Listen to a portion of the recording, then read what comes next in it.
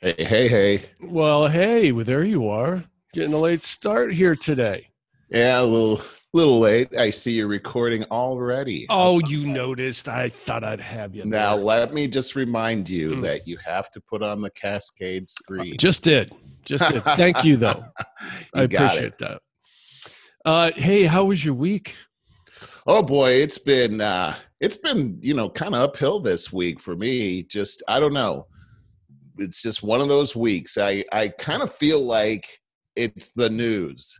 You're Oh, just sure. focusing on the news and everything that's going on and all the negativity. It's kind of felt like a grind this week. But, so that's just perception, and perception becomes reality.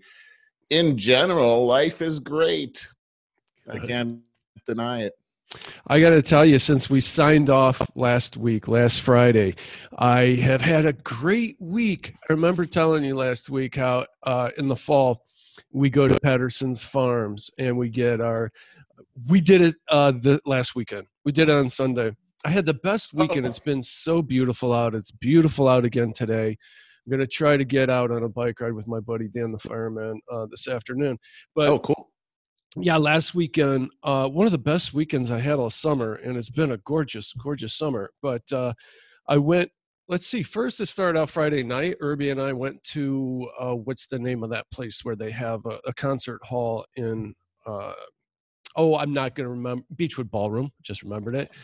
And we had some really terrible barbecue that they were advertising Terrible on Facebook. barbecue. It That's was, like an oxymoron. I know it's hard to screw it up. Yeah. They had an attitude like it was the best thing in the world. No, it was terrible, but we just felt like helping out the neighborhood. That place is struggling. They cannot have live acts right now.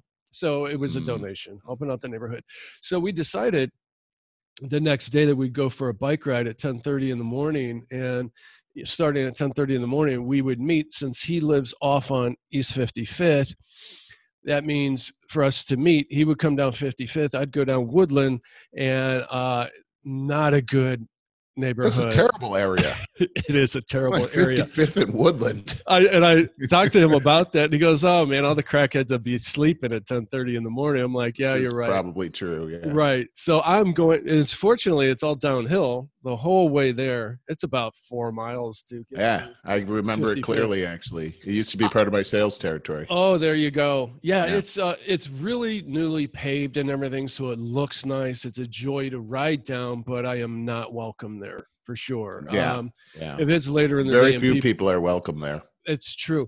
I'm riding down there to go meet him, and I see this one pristine tennis shoe in the middle of the road, and I immediately started thinking, "Where's the body that goes with it?" You know, it didn't even have time to get scuffed up. So I figure a few hours prior to me getting there, someone got jacked right off the road, right out of his Right. shoe. Probably riding his bicycle like you. Yeah, exactly. Well, yeah, it did make me a little nervous, but we had a great time. So we went down to East 25th, and where did we go? We went to Town Hall first, had a couple beers, like at 11:30 in the morning. And then we went to Citizens Pie and bought a pizza. Citizen Pie is always one of the top, like the top rated place in Cleveland for pizza, and we never Mm. had it before. So went there, and it did not disappoint. It was absolutely terrific. They hand make their own dough, so they always run out of dough at some point during the day. So Right. fortunately, we got there early. And then went to the East Bank of the Flats and met Dan and Janine down there at Dante's Inferno. As I told you before, the East Bank of the Flats is just gorgeous now. It's beautiful.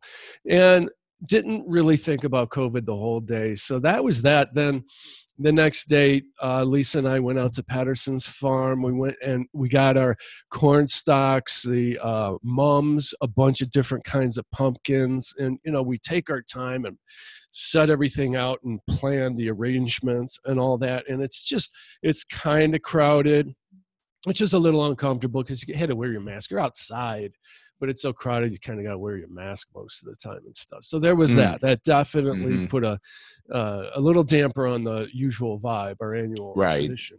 But then after that, on the way home, we did this before too, but we went to the restaurant Oak and Ember, and it's a barbecue place. Oh, And we had the best barbecue. you It were was so redeemed with your barbecue. exactly. Nice. So we just had a fantastic weekend, and then I had a really good week. I told you last week about how we just launched this marketing program to sell these workshops. And so the first thing is you put together a free webinar to bring people in and show them a lot of value about, in this Right. case, we're selling how to become a career coach, which Mhm. I still think is just a fantastic thing to get into. And our first one, so we have 3 of these planned, with our third being Monday. So we've had 2. Our first one went as shaky as I expected. The presentation, the turnout was low. 2 people out of about 12 people that signed up. Right. And I expected that as well. You got to figure out how to do your reminder emails just right to make sure they come in, that they understand the value of it, the opportunity that they're getting, so you can do your sales pitch at the end of this free webinar, right? Right. Well, I could see the team was a little disappointed about that. So the next day, which was yesterday, we had our second one, and it went great. We had about 24 people to sign up, and about 21, and we had, I'd say, 14 people that actually showed, which is a good percentage for a free webinar. And that is special thanks to my marketing partner on that, Nancy Valent of NMV Strategies. She did a fantastic job with the email campaign on that. And the webinar, being the second time around, went way smoother. Always does. Got a Yep. lot of the kinks out of the way. Now they're so excited they want to do a fourth. Oh, So I think that's terrific. They got very excited about that. I did remind them, we want to get through this first month, our baseline month, put together our numbers so that we can try to double them. We can assess, stand back, get away from it, assess everything, and try to double all of our numbers, from prospect to attendees to conversions at the end of our premium workshop. So it was a roller coaster, a fun roller coaster that is going over. It went up the hill, click, click, click, click, click, click, click, and yes. then now we're going down the hill. It's a Oh, success. that is so awesome. Hey, Yeah, it truly. congratulations on that, and Thank you. congratulations to your business associate as well. That Yeah, is so awesome. And truly. it's always great when you have something in front of you and you got that feeling of, oh my gosh, is this going to go well? And here you were at the front end, just being an encourager, and I don't get shaken up here. It's Right. not going to go well at the beginning. You coached them through that whole thing, and Mhm. look at the results. That is It's so awesome. And you've got everybody all enthusiastic now about this going Thank forward. you, man. It's so encouraging. It's so fun, and it's great to just enjoy your career like this Yeah. and these Yeah. successes. And in fact, I Well, have that's it. what this whole thing is about, right? I It mean, is. It it's is. Juicy Works, right? Yes, that's and correct. and it's all about that, enjoying your career and moving forward. And here you are at the same time helping others enjoying your career. That's what we intend to do here, and I think we How do a pretty awesome. good job of it. In I think fact, so Merle, too. I have another client, my lean guy. He's Mhm. inquiring about doing the same thing. This is just the other day. We're having lunch at our favorite Mexican place, Nuevo Acapulco in North Olmsted, on Wednesday. I can't wait. And he was inquiring about doing the same thing, and I had to tell him. I said, we'll talk about it on Wednesday, but no, it's not for the faint of heart. It's a huge commitment. It's a huge monetary commitment and time commitment. And if you're going to do it halfway and say, oh, let's give it a shot, you're going to lose a lot of money and a lot of precious time. So you got to be in it. I mean, I got the system down. I know how to Right, do it. right. And that's why I love my clients. I don't want to see any of them waste money. So if Well, we're and going I to do like it, that I do. coaching as well, because I know that this client is one that doesn't like to write and has Exactly. you do all the writing. But this is going to take some writing on his part here. He's going to I have know. to buck up on that end. Hmm. But getting him prepared for what's ahead is pretty important. And I think that's part of the success formula. But I will say this about him. You're right about the writing thing. And thank you for remembering that. You actually really take active participation in the things that I say. But to his credit, he's listened to some of my advice over the years, such as joining Toastmasters. He did. Oh, he did. And man, Toastmasters can improve your presence in mere months. In a month, I know that was a life changer for you. It truly was. He also took me up on the challenge of doing the daily videos so that he can get better at it. We're working on. He's done that. He is actively doing that. That is fantastic. He gave me a recent 3-minute video that I critiqued, and he's taking that to heart and redoing it. And I'll just say in a nutshell, what he was doing was largely, here's what I do. I'm Steve Reisig, and I do this, and I've done this in the past. These are my credentials. And I said, and I'm sharing this to hopefully help others out there. Don't talk so much about yourself. Only fill it in where you got to add credibility. Talk to the audience, what they are missing, what they need, and how you can help them and change their lives and improve it, how they're going to be the hero of their own story. Remember, everyone is always looking to have one question answered at all times, and that is, what's in it for me? The whiffum. That's it. That's all they care about. Yep. So that is about the extent of my 050 part, where we talk about careers and stuff. We got so much more. But I want to add a couple of things here.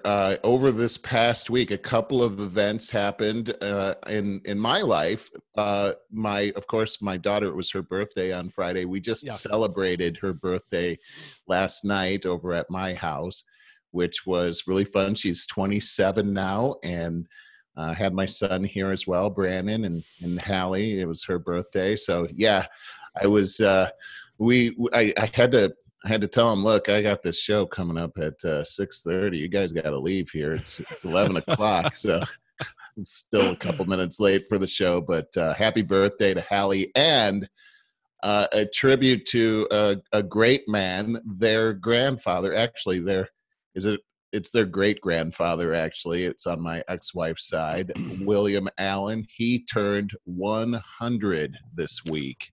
Whoa. He is a former, he's a veteran of World War II. He was on Okinawa. He's a man of integrity. I remember when my father passed away, he stood in the gap and told me, look, I'll never take the place of your father, but if you ever need anything, come to me. I'll never forget him for that. And even though, my first marriage ended in divorce, he and I remained friends, and he's just a great guy. So happy birthday, Bill Allen, 100 years old on the 22nd this month. Can you imagine 100 years old? I'm not going to make it to 100. Yeah, well, don't say that. You never, if you want to make it to 100 and be healthy and have your mind intact and lots of money in the bank. That's you get those things going. I think you wouldn't mind being 100. I'll tell you what, Merle, with all the changes that have happened in the last 20 years, 30 years in our lifetime, we cannot imagine what this world is going to be like another 45 years from now. Boy, I sure do agree with that. And just look at our own lifetimes. I mean, here we are and we're in our 50s, and this world we live in now is unrecognizable compared to when we were in college or when we were kids. Exactly. When we were in college preparing for this, our careers, I could not possibly be prepared. I was in graphic design, putting the type on a board with a burnisher and using markers to do mock-ups and layouts and Xeroxes. As soon as I got out of college, there was the Mac. As soon as I got out. And I had to learn boom, right away. And I had terrible computer phobia. Yeah, and I remember also avoiding typing, and there was a typing class that I took in high school. I think it was a senior in high school. I never did, and I dropped out of it because I thought, I'm never going to become a secretary. That's what I thought. And this thing is for the birds. And well, didn't you also think once the computer came around, everyone told you that you wouldn't be typing in 5 years? Everything's going to be voice activated. And I remember not going to be typing. Yes. Keyboard, it's not going to be around. We're still using a keyboard. Boy, I tell you what, that was such a hard thing to learn. What a terrible mistake that was. I'm still a two-finger typer. I'm not the home key typer, but man, I can fly on the keyboard now. I can too. Never took any classes. I think I use about 4 fingers, I think. Yeah. I do a lot of writing, a lot of typing, Right. I should say. So Yeah. it gets to become natural. I wanted to say when you brought up your kids that I saw that Brandon reached out for a friend request on Facebook, which I obviously don't pay a lot of attention to, but I saw it. I think I friended you back, if I recall. But anyways, I want to say thank you for that. That I surprised that we weren't already connected, but I'm really happy that we are now. So thank you very much, Brandon. And when is his birthday? His birthday is on March 6th, and he'll be okay. So 29. And it happens 29. to be the same birthday as my mom. Oh, no kidding. Yeah. Wow. My birthday was the same as my grandmother's. Oh, how cool is that? So wild. A 1 in 365 chance of that happening. Yeah, how about that? And what a great birthday present that she received, a grandson. Yeah. Well, and even as strange as this is, she's truly my step-grandmother. Oh. And that was so unusual. I had to explain to everybody that I had 3 grandparents because back then nobody got divorced. No, and it was very unusual. How about that? Yeah. Mm-hmm. I remember I had a good friend and his parents were divorced, and it was sort of a taboo thing. And once again, another big change in our society is that, boy, that's pretty common. Mm-hmm. Hey, Merle, while I'm thinking about this, before we move on, I wanted to mention that we had a beautiful shout out testimonial from a friend of the show. And I was hoping you could read it for us if you happen to have that in front of you. Do you by chance? I don't. I don't either. This is my deer in the headlights. Well, I'm going to talk about a couple if you could pull up over50startingover.com. It's right on the homepage, but it's just so nice. And he's been a friend of the show since the beginning. So I thought it'd be nice to bring that out because there's a couple quick things I wanted to talk about. In my local news here in Cleveland, I want to say that in the last week, apparently 3 black lives don't matter around here, as we've had 3 shootings, black on black crime, gun violence, gang violence, and it's unheard of. It's unprecedented. So I'm really dismayed about this movement of this whole supposed Black Lives Matter movement, which is a farce. And then you want to get all these riots and shootings going on and then say defund the police. This is insanity. It's absolutely insanity. And I love the Heights. My soul is here. And this really, really bothers me. It's very personal for me. So we definitely have a problem with illegal guns. And by the way, I just remember thinking about this here, that DeWine has some legislation that he's trying to pass about strengthening laws on illegal guns. Because when you get the left talking about the whole Second Amendment thing, all they want to do is make guns illegal. They want to take guns away from people that need to protect themselves, and not to mention farmers and ranchers out there that actually truly need them for survival. That's the guns they want to take away. Well, DeWine is actually just talking about toughening up laws on illegal guns, which are the problem nationwide. So I'm all about that.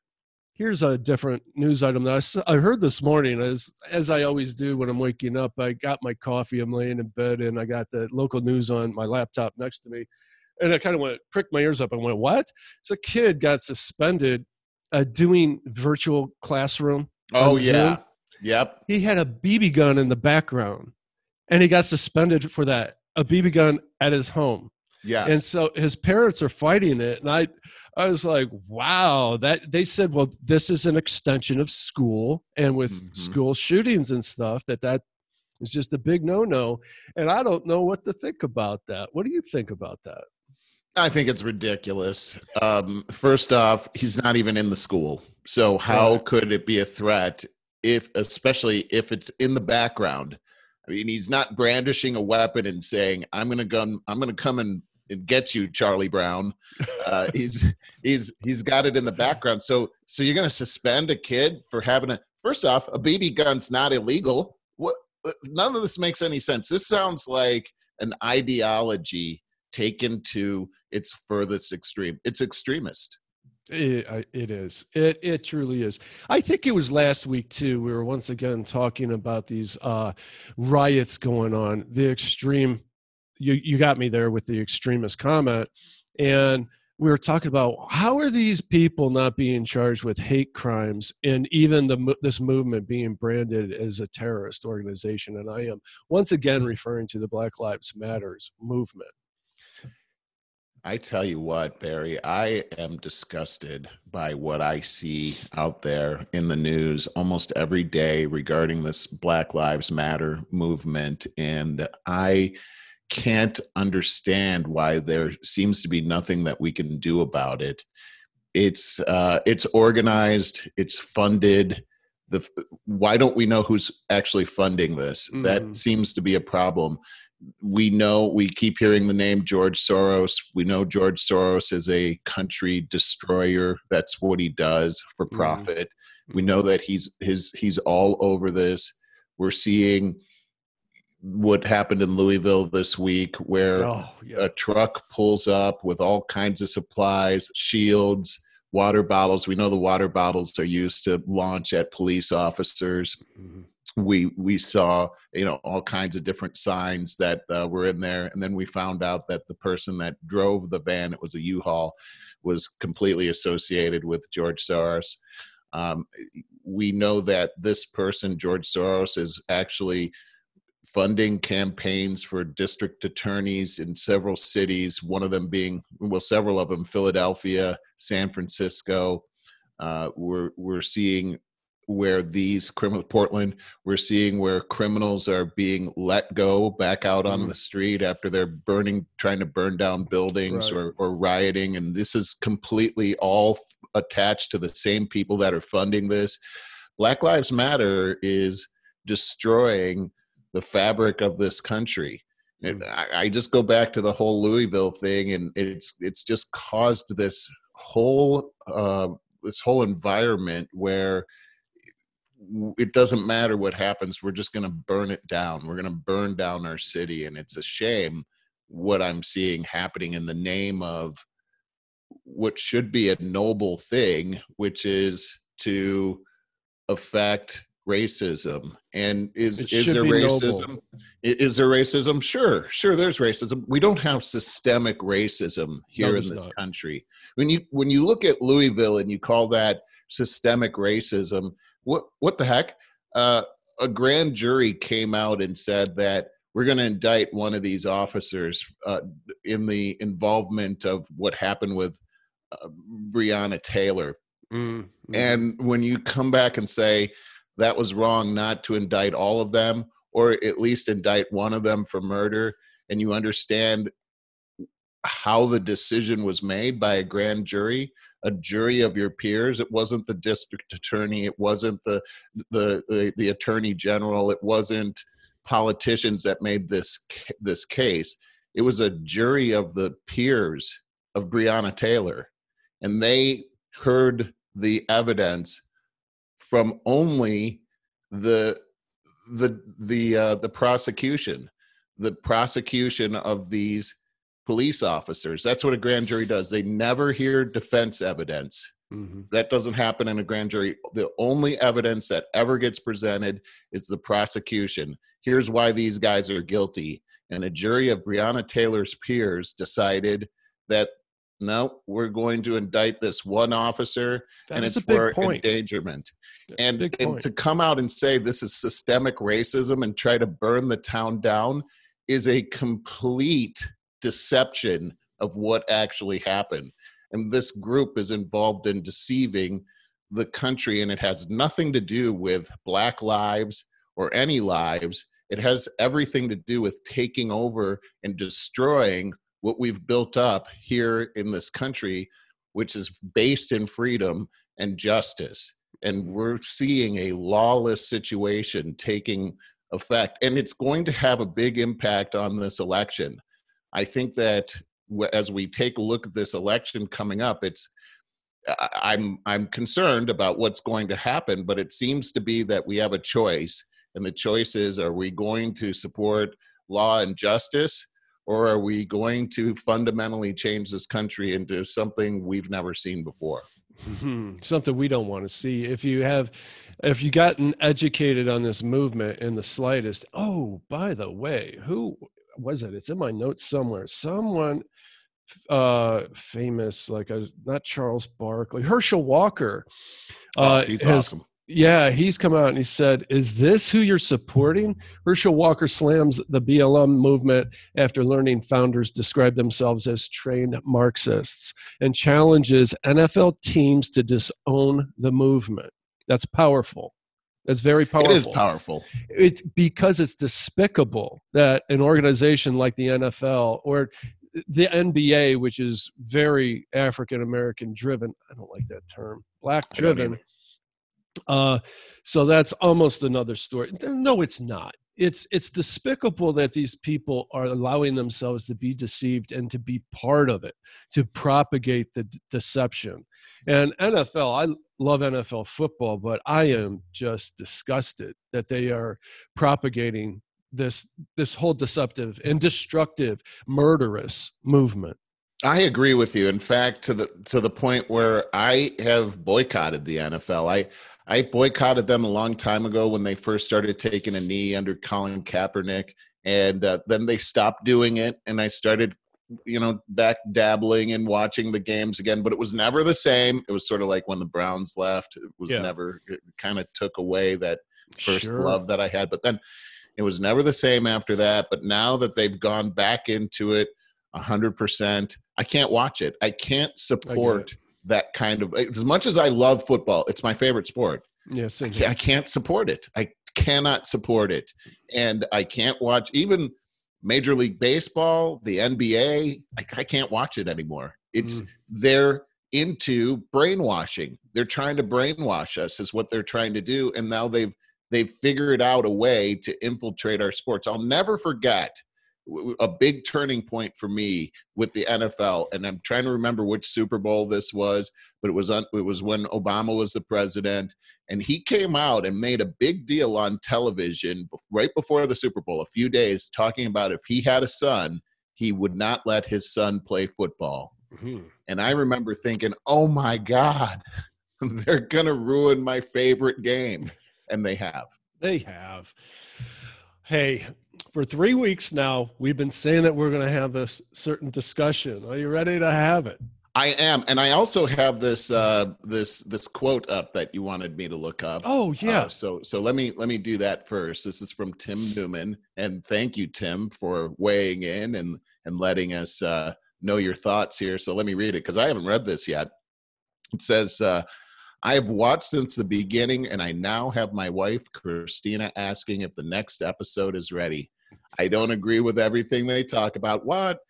But they do. But what they do is promote a conversation that allows you to see different sides. Their knowledge base is vast, and what they might not know, they can easily get on the fly. I love to hear about their life's ups and downs. I feel like I'm in the room listening to them banter back and forth. If you haven't been following, start. Well worth the time. Thank you for helping me become a smarter and better human being, Tim Newman. Wow. Wow, huh? That is outstanding. Yeah. I got to tell you. It's humbling. I got goosebumps. I got to tell you, I think my favorite part of that is actually when he says he doesn't agree with everything that we talk about. Agreed. I thought the same thing. The fact that he's an avid listener and he doesn't agree with a lot of what we talk about, I think that's our goal here, and it always has been, is to have open conversations about this stuff. Well, and I want to just correct something and say he didn't say he doesn't agree with a lot of what we talk about. He says he didn't agree with everything that we talk about. Well, because we have a good wide spectrum because you and I don't agree on everything. That's right. So we have quite a spectrum. It's the secret sauce of the show, is that, and this is a goal of mine, and I know it is of yours, is that we here in America have so much parity where you cannot talk to your neighbor anymore because of various reasons, whether it's politics or it's COVID-19. We're afraid that we might infect somebody. Yeah. To me, it's the same thing. It's separating us so that we cannot have unity. We're the United States. That's what this movement. We just talked about Black Lives Matter. The whole object is to divide us, not to unite us. We are the United States, and we should be able to have conversations and agree to disagree on certain things, but still have a conversation about it, because look at what happens to Tim. He becomes enlightened when he's a part of these conversations. I become enlightened when I listen to differing opinions and what I have, and I'm very open to listening to the other side as long as it makes logical sense, as long as it's based in what we can see as fact, not just what somebody says. And we still may end up agreeing to disagree, but that's the beautiful part about being in this America, this experiment, as Lincoln called it. And there is no other country like this. We can see where in other countries, if you have a disparate opinion, you'll be dragged away and never heard of again. That's been the history of the world. We've grown up in a place where it's different than that, but it's changing rapidly right beneath our feet. Before we go into the thing, I just wanted to say, I saw one of the most horrifying sights just this week, and it comes out of Logan, Ohio. You may have seen this video where this woman is at a football game, and it's an 8th grade football game. I saw it. She's sitting in the stands. There's nobody within 20 feet of her. She's not wearing a mask. And a police officer comes and brutally takes her down and tased her. She resisted arrest. That was wrong. Even though what the police officer was doing was wrong, I think it was wrong. You shouldn't get arrested for not wearing a mask. Are you kidding me? But still, we should never resist arrest when it comes to police. We let our lawyer fight that out. But she resisted arrest, and he tased her, and everyone's just standing there, just not doing anything. No one's saying anything. That's a scary world right there that we're living in right now. It is, but I see it differently than you. I just saw this morning on the news, probably right after that other thing I was telling you about. I just saw it this morning. And I thought, wow, well, there's the definition of a Karen for you. She voluntarily went into it was a high school football game, correct? It was an 8th grade football game. Okay. Well, knowing that in order to be able to even have these events during COVID, that they would do so under very strict guidelines, which she was not following. And it's a bad example for everybody. And when she was asked by authorities to put on a mask and she refused to do that and then resisted arrest, I think she was wrong in every regard. And hey, just like, what if she were black? What if she were a black woman and then got tased? How would everybody feel then? It would be a much bigger story. I think it would be. The whole town would blow up. It'd be another Kenosha, actually. Yes. And the fact that it was a black police officer that was doing the tasing wouldn't matter. We should go out and riot. Doesn't matter. But I got to say, I didn't hear the part about the fact that she was warned, because you don't see that in the video. Because I got out of it of course she was. Well, of course she was certainly just asked, please put your mask on. I think they said that, or are you dude, do you really think they just ran over there and tased her? That's what I saw. I didn't see her getting tased. Then that is the same thing that they've done immediately. To propagate every aspect of this Black Lives Matter movement. Do you know that? Yes. They cut out everything but the 5 seconds and then say, okay, that's what happened. They talked about how she was asked to put on a mask. She was then asked to leave. She refused. They said it on the news report. Okay, so if that's the case, I agree that,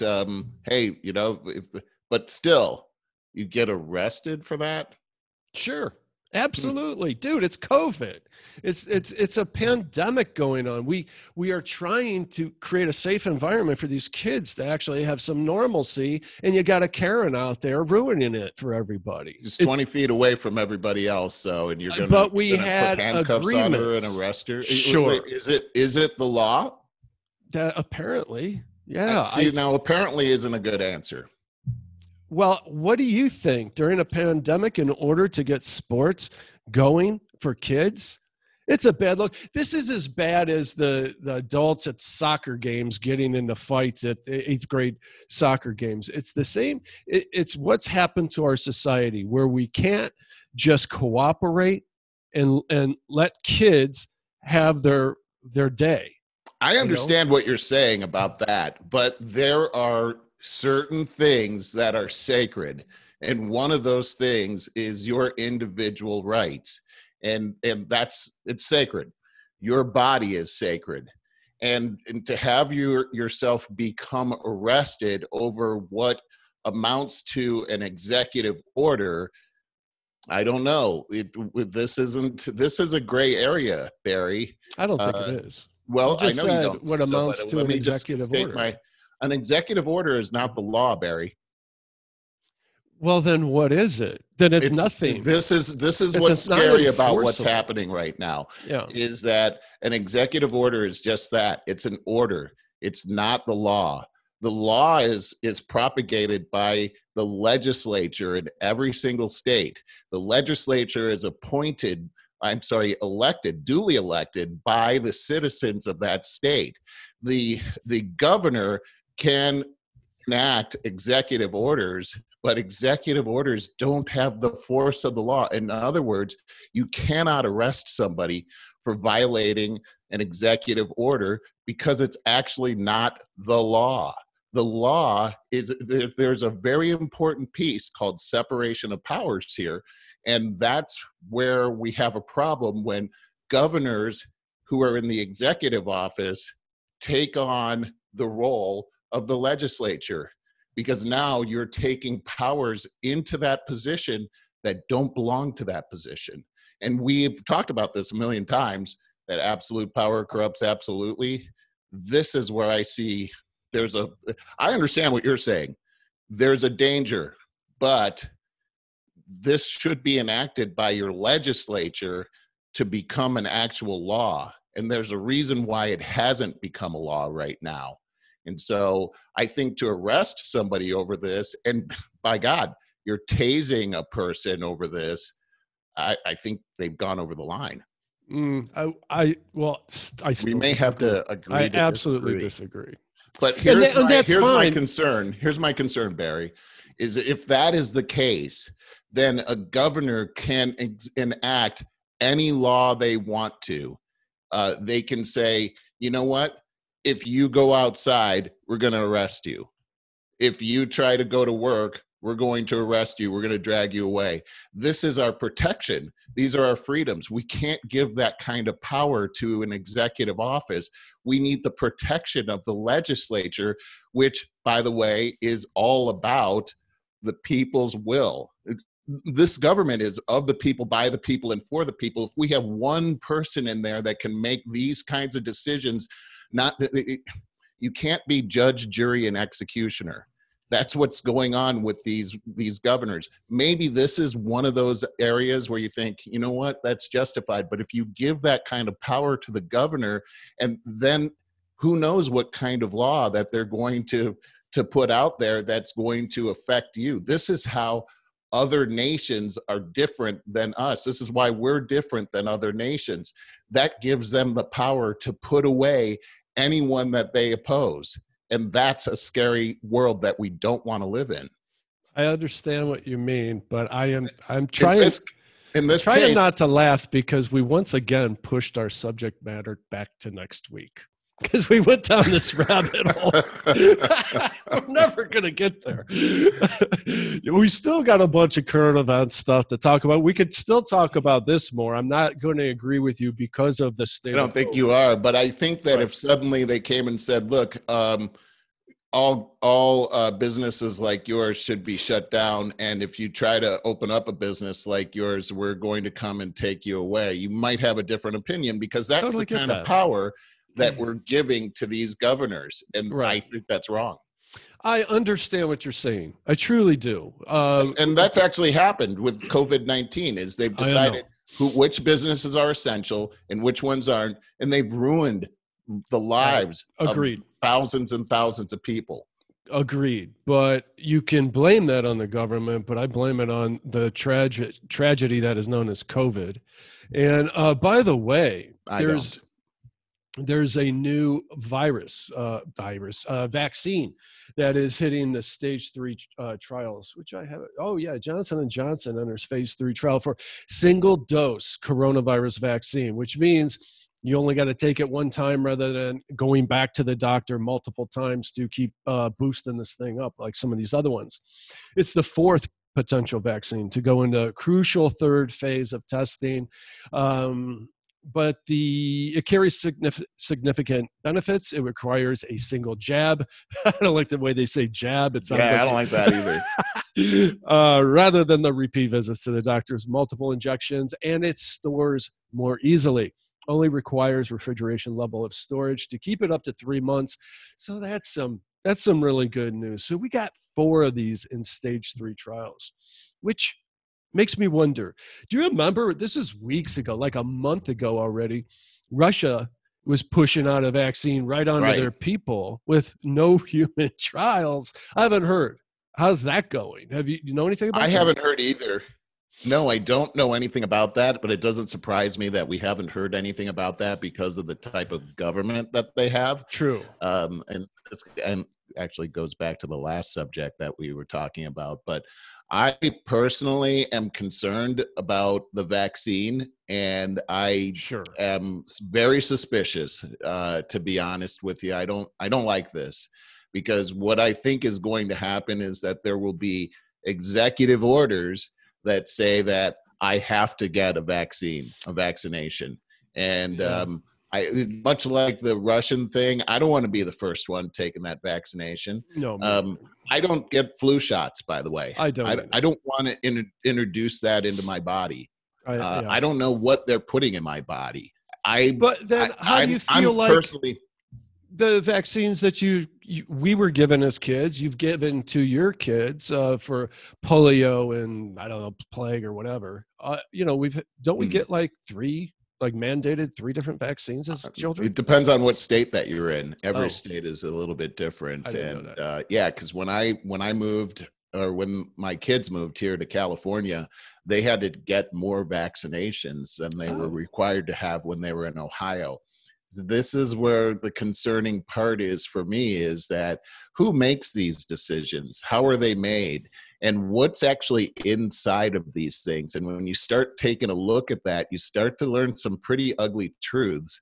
And they could be putting anything inside of us. We don't know what they're actually putting inside of us. Nanobots. I agree that there are vaccinations that have been helpful, that we can prove have eradicated certain diseases that are out there. But this comes back to trusting the government, which I don't. I don't either. I don't think anyone should. I think it's a healthy American way to actually be distrustful of the government. Well, I think that what we're seeing here with this COVID-19 is we're seeing a new virus that has entered into our environment. And I do believe in the herd immunity, that if we're actually isolating ourselves from people, from different germs that are out there, our bodies are very miraculous. They can, when they're exposed to these things in different doses, it produces antibodies almost magically, miraculously. And that's how we actually become immune. But if we don't get exposed to these things, we actually put ourselves in a more risky situation to take on these types of viruses. So I think that this whole lockdown that we've had, even going back to the person that was at that football game, is actually doing more harm than good for us in general. Okay. And if we take a look at the statistics here on who's actually been getting sick and what the sickness is and who's actually the most vulnerable, I don't think this virus is anywhere near as bad as what the media has portrayed it to be. Not to the common 94% of the population that, it's not really deadly to. I agree with that. But to use your rationale about the herd immunity and we would be fine if we just followed that, well then That's not the case with polio. Then why are we getting any of these vaccines? You know, so there are these. It's a good question. These diseases that we have very much eliminated, that have wiped out a third of our population in the past. The vaccines have saved humanity. So I think the vaccine should be given to people that have comorbidities, that are in the vulnerable class, and that's it. I don't see it as anything more than that.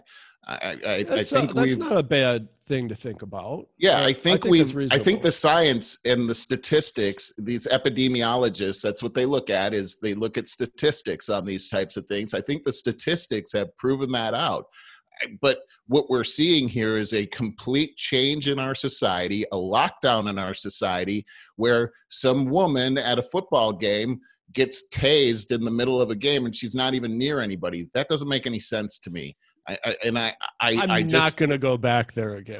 We're beating a dead horse on it. Well, I think it's the very crux of the problem here is that we've changed our society out from underneath of our feet because of fear, and that we have a mechanism here in this country that is a fear producer, and that these things are all related to each other, where we are. You get this noise? Not unified anymore. Are you hearing a noise? No. I am. Weird. Okay. You know what it is? It's the sound of me being right. That's funny. It stopped. It was like a computer thing. Boom, boom, boom, boom. I don't know what it was. That's must weird. Have been I didn't actually hear it. The sound of you being right. That's funny. We got a Hey, let's move on to Ruth Bader Ginsburg, because I think ahead. That's a huge, huge thing that's happened here. So last Friday, Ruth Bader Ginsburg passed away. And of course, she's a Supreme Court justice, which totally threw gasoline on this whole election process that we're looking at right here. And we know that Ruth Bader Ginsburg was very much an activist judge that was leaned heavily to the left. And this is now a situation where there's a debate on whether or not the president should appoint a new Supreme Court justice. Of course, shortly after the announcement of her death happened, Mitch McConnell, the leader of the Senate, of the Republican Party, the majority party of the Senate, who the Senate under the Constitution has the position of advice and counsel to the president regarding the Supreme Court appointee, said that he would indeed hold a vote for President Trump's appointee, and all hell broke out after that. All kinds of debate happened after that. I'm very interested in what your opinion is on this, Barry. I did not read the details about it. When we get that far down the rabbit hole of politics, I honestly get bored. I'm more about like when it affects behavior and stuff. That's what really interests me. I am interested in you clarifying the debate over appointing someone before the election versus waiting until after. Yeah, so back during the Obama administration, and this is where the big debate is coming from, there was an appointee, Merrick Garland, that Obama made during his last year of his presidency, and Mitch McConnell stood in the way of actually holding a vote saying, it's your last year, we're going to go ahead and wait until the next president is elected before we fill that seat. It was when Justice Scalia passed away. Now, that's what's actually coming up, and that's what people are saying. Wait a second, Mitch McConnell, you wouldn't appoint a Supreme Court justice in the last year of the presidency of Obama, and that was 9 months before he actually left office. Right. But yet you're going to appoint a Supreme Court justice under Trump, and this seems interesting because you're a Republican and he's a Republican. And, so in other words, Republicans can put justices in, but Democrats can't. Nothing of the sort. What the whole point of argument actually is right there regarding the same parties or differing parties. So if you look back on history, 29 times this has come up where a Supreme Court justice seat had to be filled during the last year of the presidency. In all 29 cases, even under Obama, the president appointed a Supreme Court justice. So there's no question under precedent or the Constitution that the president has the authority and has in fact appointed a Supreme Court justice. The debate comes with, will the Senate actually hear and give the advice and counsel? And that's how you appoint a Supreme Court justice. Mm-hmm. So under this situation, you have the president who's a Republican, you have the majority in the Senate. They're the same party. Now, if you look back in history, every single time that it was the same party, 19 times, by the way, every single time it was the same party, the president appointed a Supreme Court justice and the Senate brought that to the Senate and actually appointed a Supreme Court justice every time.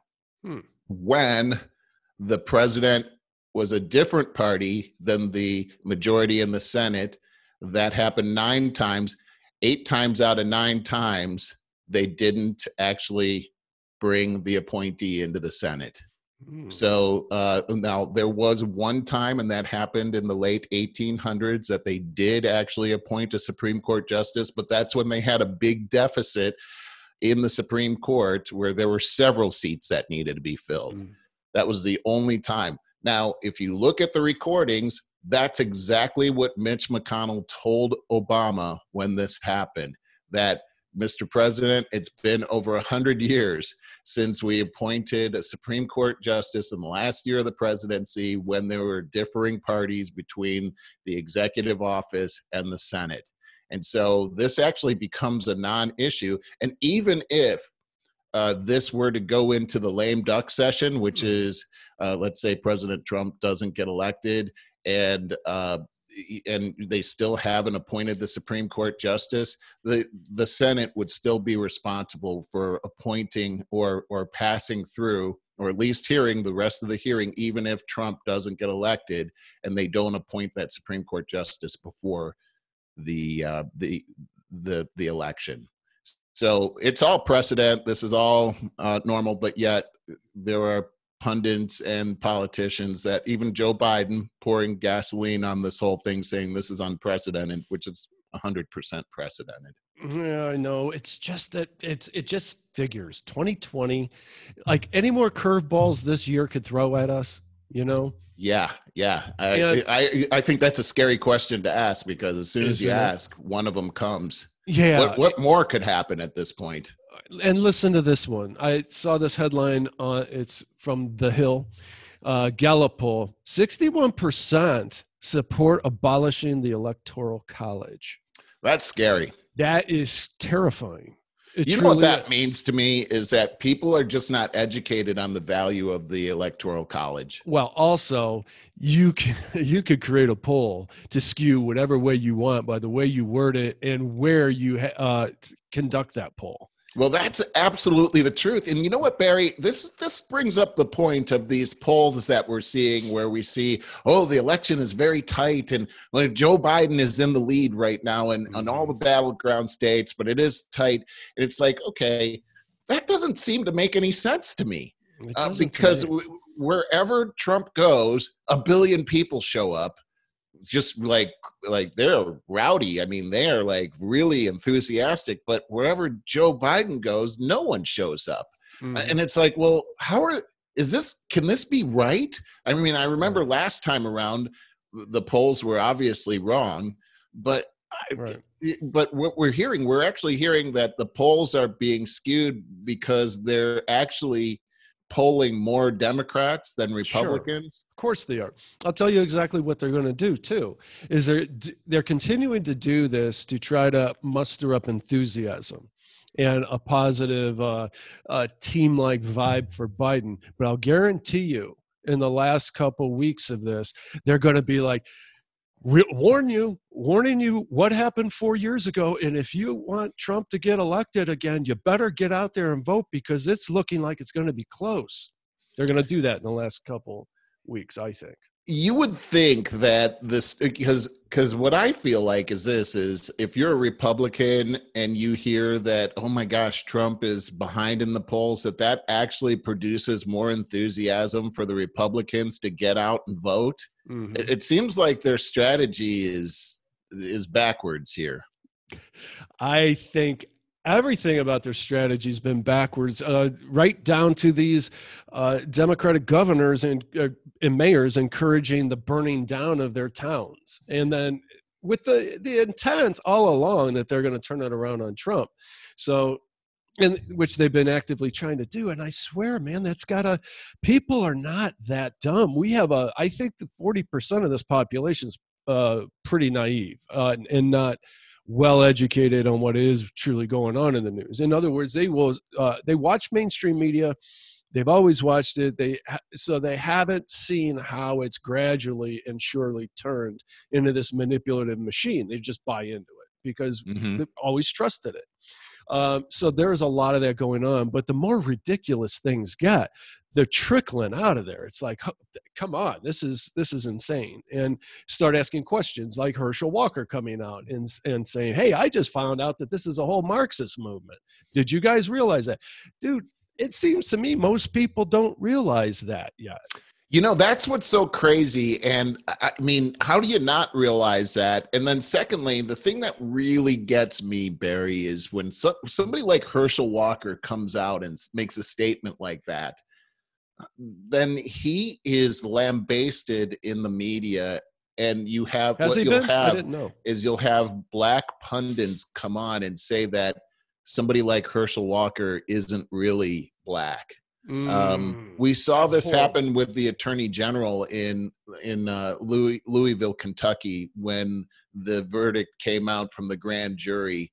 And I don't know if you actually saw that guy's speech that he made, but he was very calm. He had the facts in front of him. He made a plea for peace and a very logical plea. And it was all based on fact. And then I saw people on CNN and MSNBC, and they were saying it, and they always bring black people on to say these things. They were saying the worst things about this man, who, by the way, gave a speech for the Republican National Convention. So what? The guy was actually stating the facts here. And one of the pundits, actually, who was black, she said that this man doesn't speak for black people. He's not even black. He's skin folk, but he's not kin folk. In other words, he's got a black face, but that's 100% racist, Barry. And it's disgusting. And the fact that MSNBC would even put that in their newscast unbelievable.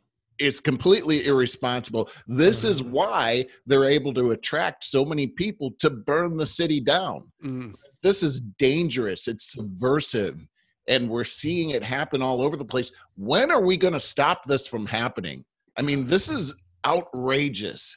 And I just got to say, going back to the whole Black Lives Matter things, now that they're actually going after people that are just having dinner on the street, because that's the only place you can have. I saw one where a man and woman are sitting down having dinner, and this young man comes over and just sits down at their table. And the woman was just like, oh, that's enough. This is my table. And she tried to oust him from his seat. And he violently put his seat down. I'm sorry, but if that ever happens to me, I'm probably going to end up in jail. Because I'm not going to let that happen. I know you wouldn't. They wouldn't pick your table. I've said it before. They wouldn't. They better not, because I will. I'm not even going to say. They might get bitten. I understand. Hey, we need to start lightening it up. We're going to have to segue out of here soon. I wanted to ask you, though, I just saw as well, California is banning gasoline cars. Can you believe that? I like it. I've been wanting the conversion to happen much quicker. I think it's archaic, and I think it's because of the oil companies that are so embedded into our government. Well, let me just bring up a couple of things about that. One is that we've had all these wildfires, and there are reasons why we're having wildfires here. Can't wait to And see where you go with a this. lot of it has to do with there are ways to prevent wildfires from happening. There are burn zones that we should be paying attention to, that we should actually be starting burning. Controlled burning, yeah. Exactly. But the state government has neglected to do that. And that's actually falls under the responsibility of the governor. So what we had like 103 fires going at one time here. And rather than actually do something and change policy to go after that, he ends up banning our cars and saying that it's causing global warming, which is causing all of these fires. In other words, I'm going to put an executive order out there that makes it look like I'm doing something about these fires, but it's actually doing nothing for these fires. By the way, this is supposed to take effect in 2035, long after this governor is going to be gone. And by the way, it's an executive order, not something that was passed by the legislature. Going back to my judge, jury, and executioner kind of thing. We're never going to get out of that. The next governor that comes in can erase that immediately because it's not the law. That's not how the governorship is supposed to work. I understand what you're saying. I brought up a long time ago, it's just something I was thinking about, that I hate gasoline engines. I think the best thing, because I fried my snowblower last year, and it was like the final straw. I've had the gas-powered weed eater, or what do you call it, weed trimmers and stuff, and I hate gasoline engines. They're nothing but problems. For some reason, they're so much better in cars, though, but you get any gas-powered thing and leaf blower or whatever, and it's just blah, blah, blah, blah, blah, blah. You can't start the damn thing. Well, let me add two more things to this. One is that we have a crisis here in California. When it gets hot, we don't have enough electricity, and we have brownouts. We have people that it's 112 degrees outside and your air conditioning goes out, and you can die in that kind of condition, especially if you're elderly. So we've actually had to borrow power from neighboring states. So now let's outlaw all of the cars that have gasoline power and make them rely on electricity. That doesn't make any sense. Secondly is that electric cars are about $50,000. The general public here, I think the average age of cars here is something like 10 years old. People can't afford that. Thirdly, how are you? If you do that only in California, what if you want to travel out of state? Is your electric car where are you going to find a place to plug in? There's all kinds of problems with this whole thing, and it's completely devoid of logic. I think that the people should be a part of making these kinds of decisions. And lastly, I'll just say this. You make a decision like this, and you put hundreds of thousands of people out of work. That doesn't make sense to give the governor the power to make that kind of decision when he is under attack because he hasn't made the right decisions to protect the state regarding these fires that are happening all over the state. We had a situation a couple of years ago in Paradise, California, where a fire started and it burnt down the entire town and several people were killed. And that had everything to do with PG&E, our electric company, and the fact that we have 100-year-old plus power lines here, which again is a government agency that was not being maintained, and that falls right into the lap of the governor. These are the things that he should be taking a look at, not getting into the business sector and shutting down business. That is outside of his jurisdiction. Well, I disagree with a lot of what you said, of course. And I think that, we can concentrate on multiple problems at one time, such as the electrical infrastructure, which has been neglected. And agreed. So that needs to be addressed, and at the same time, correcting the problem. I mentioned a long time ago, you didn't like the idea that I wish there would be, how like you can get government credits or something for putting solar panels on your house or however that works. I would like that rental car companies would get some kind of incentive to use electric cars. And because what that does is they, like, I don't know, 2 to 3 years, just like leases, they push those cars. They don't keep cars for very long. They sell them out to the public. And those cars would be much cheaper. And Elon Musk is working on a much more affordable. The competition with electrical vehicles is as such that they are becoming much more affordable. Batteries they're becoming better in every way. This is going to happen. But I think if we simply give an incentive to the rental car industry to go electric, when they sell those cars to average everyday Joe Schmoes like you and I, they're much more affordable now, and it helps that conversion take place. I would like to see that. I would like to get off, oh God, the combustible engine already. I think it's way overdue. I think it's archaic, and I certainly think that our environment would thank us for it, but we need to get the electrical, all of our grid. We know across the United States, we've seen evidence of it, that when the grid gets too stressed, it goes down, and that's a serious problem when it happens. Well, yeah, let me just weigh in on that real quick. And the reason that I didn't like that idea had to do with the incentives to make that happen, because the only way that the government can give the rental car agencies incentives is through tax dollars.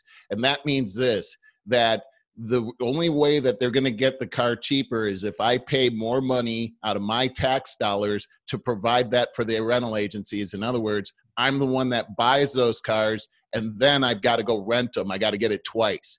And that doesn't make sense. What I do agree with is that let the market fight that out. Let the electrical car industry put out a competitive product that displaces the gasoline power cars. Let them battle it out, and whoever wins. They can use the environment and say, hey, this is better for the environment. And the more people that go over that way, that's going to lower the price. But if the government gets involved, just like the bailout of the auto industry several years back, it meant that you and I bought cars from the auto industry, but we actually didn't get the cars. We just poured our tax dollars into it, but we didn't actually get a car. That's wrong. And it's actually, if you really look at it, it's like robbery.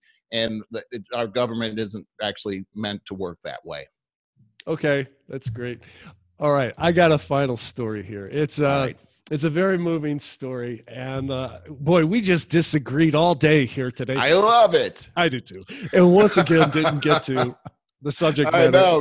Wait, let me say this right before you get started. Yeah. This is our 24th episode, isn't it? Oh, geez, I think you're right. And so we have one more episode for the season. Maybe that's the grand finale. That's interesting. That's interesting. I was thinking, and I want you to weigh in on this. So when we started the show and we talked about, let's do these seasons and 25 episodes, that's a good number. Because we thought that we would miss a week from vacation or something, but probably 2 weeks out of the year. So this should work out to be our annual, at the end of season 2 should be our annual anniversary, but it's not. I propose that for this season, we actually go to 27 episodes. Oh, and so that's actually a good idea. And then we'll go from there on. Season 3 will be 26 episodes. Season 4, 26 episodes from there on. So we do hit an actual year, rather. You think? You know what? That's actually a pretty good idea. I like that idea. I know, but didn't you want to end season 2 like in a couple of weeks because it's such a monumental? Like now we gotta wait another couple of weeks. Well, I know we'll do that. We'll do that though. Yeah. Hey, because I want it to be a true year. I was thinking for season 3. Maybe we add some theme music to the beginning of our show or the end of our show. I don't know. I thought about that too. It's got to be royalty free, which I can come up with. But then that's another thing I got to do. Here's what I was thinking, Merle. Get this. You might like this. I was going to bring it up at the beginning, and I forgot. So we could do YouTube Live. We could actually do, like next week, we'd have to experiment with it. We could do our podcast live, and we could put it out there. We could advertise it. We're going live today. If you want to bring your questions on in real time, just comment right here on our Facebook page. That's scary. Yeah. I think it's kind of What a cool risk. Yeah, I kind of like your idea. These are things we should talk about. I like it, though. Yeah. I like how you're thinking. Yeah, it just occurred to me. So I want to put that in your noggin and let you stew on it. All right. Right on. All right, so you got a story. Yeah, I might need help with it. This is so moving. Oh, boy. Yeah, it's Then way you at get the Kleenex out. it's way at the end of the notes. Headline says it all. 89-year-old pizza delivery man. I'll say that again. 89-year-old pizza delivery man gets surprise $12,000 tip. I got the link for you. It's on today.com. It's such a great article. And what I get out of this is the redemption of social media. This is how social media is a good thing. We always talk about how it's so bad. There's a lot of bad aspects, but progress is always inevitable. So here are some young people that did a heck of a lot, something just terrific. This guy's name's hard to say. Derlin Newey, a pizza delivery man for Papa John's Pizza in Roy, Utah, took a 30-hour-a-week job as a pizza delivery guy because his monthly bills weren't getting met with his Social Security. Wow. So one of his customers, Carlos Valdez, began recording Newey's deliveries to his family's front door and sharing them on the social media platform TikTok. So I imagine they're pretty young. People on TikTok are generally pretty young. Yeah. So I just picture this really nice young guy, Carlos Valdez. And so our 89-year-old pizza delivery man is known for saying, "Hello, are you looking for some pizza?" when he delivers. We all are. Newey, the 89-year-old delivery man, soon became a fan favorite on this TikTok channel to Valdez's 53,000 followers. Holy cow. Yeah, he's an influencer for sure. Right. Sounds like such on the show. Yeah, such a good young man. He says, it's insane. Everybody loves him. And adding that the followers commented their frustration that Newey still had to work at 89 years old. So the Valdez family got the idea to crowdsource funds from their followers to help Newey out. And quotes, collectively as a TikTok community, we all came together and were able to raise $12,000 for this amazing person. Wow. Along with the local news station, KSL, the Valdez family made a surprise special delivery to Newey at his door with a $12,000 plus check. That is how social media should work. I love that. That is really cool. That is really cool. I admire what an uplifting message to end on. And it is. And I just want to remind everybody that especially from now through November 4th and probably thereafter, we're entering the worst news cycle. You brought it up in the beginning that you're probably watching too much news because you're getting depressed. There's so many good things going on out there. But you got to get past the mainstream media, whether it's the right or the left, and you got to find some middle of the road stuff. I like to look at Google News, news.google.com, because you get a variety of all that stuff. And I read those terrifying headlines that they put out there. If I even open them to see the story, I scan it. I try not to. I don't want to preach. I just know that the news cycle right now is, again, something else that I heard this morning, suicides are way up right now. Depression, way up. So, guys, take care of yourselves. Watch our channel more. Go back and see our old stuff. Just a shameless plug. Go to over50startingover.com and sign up for our stuff. Sign up for our mailing list and get this dropped in your email box as it becomes available. You can even like our Facebook page from there, which we share great content on there. And leave a comment. Absolutely. Leave us comments and we'll talk about doing that live show. Right on. Could be fun. All right, Merle. I love you, brother. We'll talk to you next week. Yep.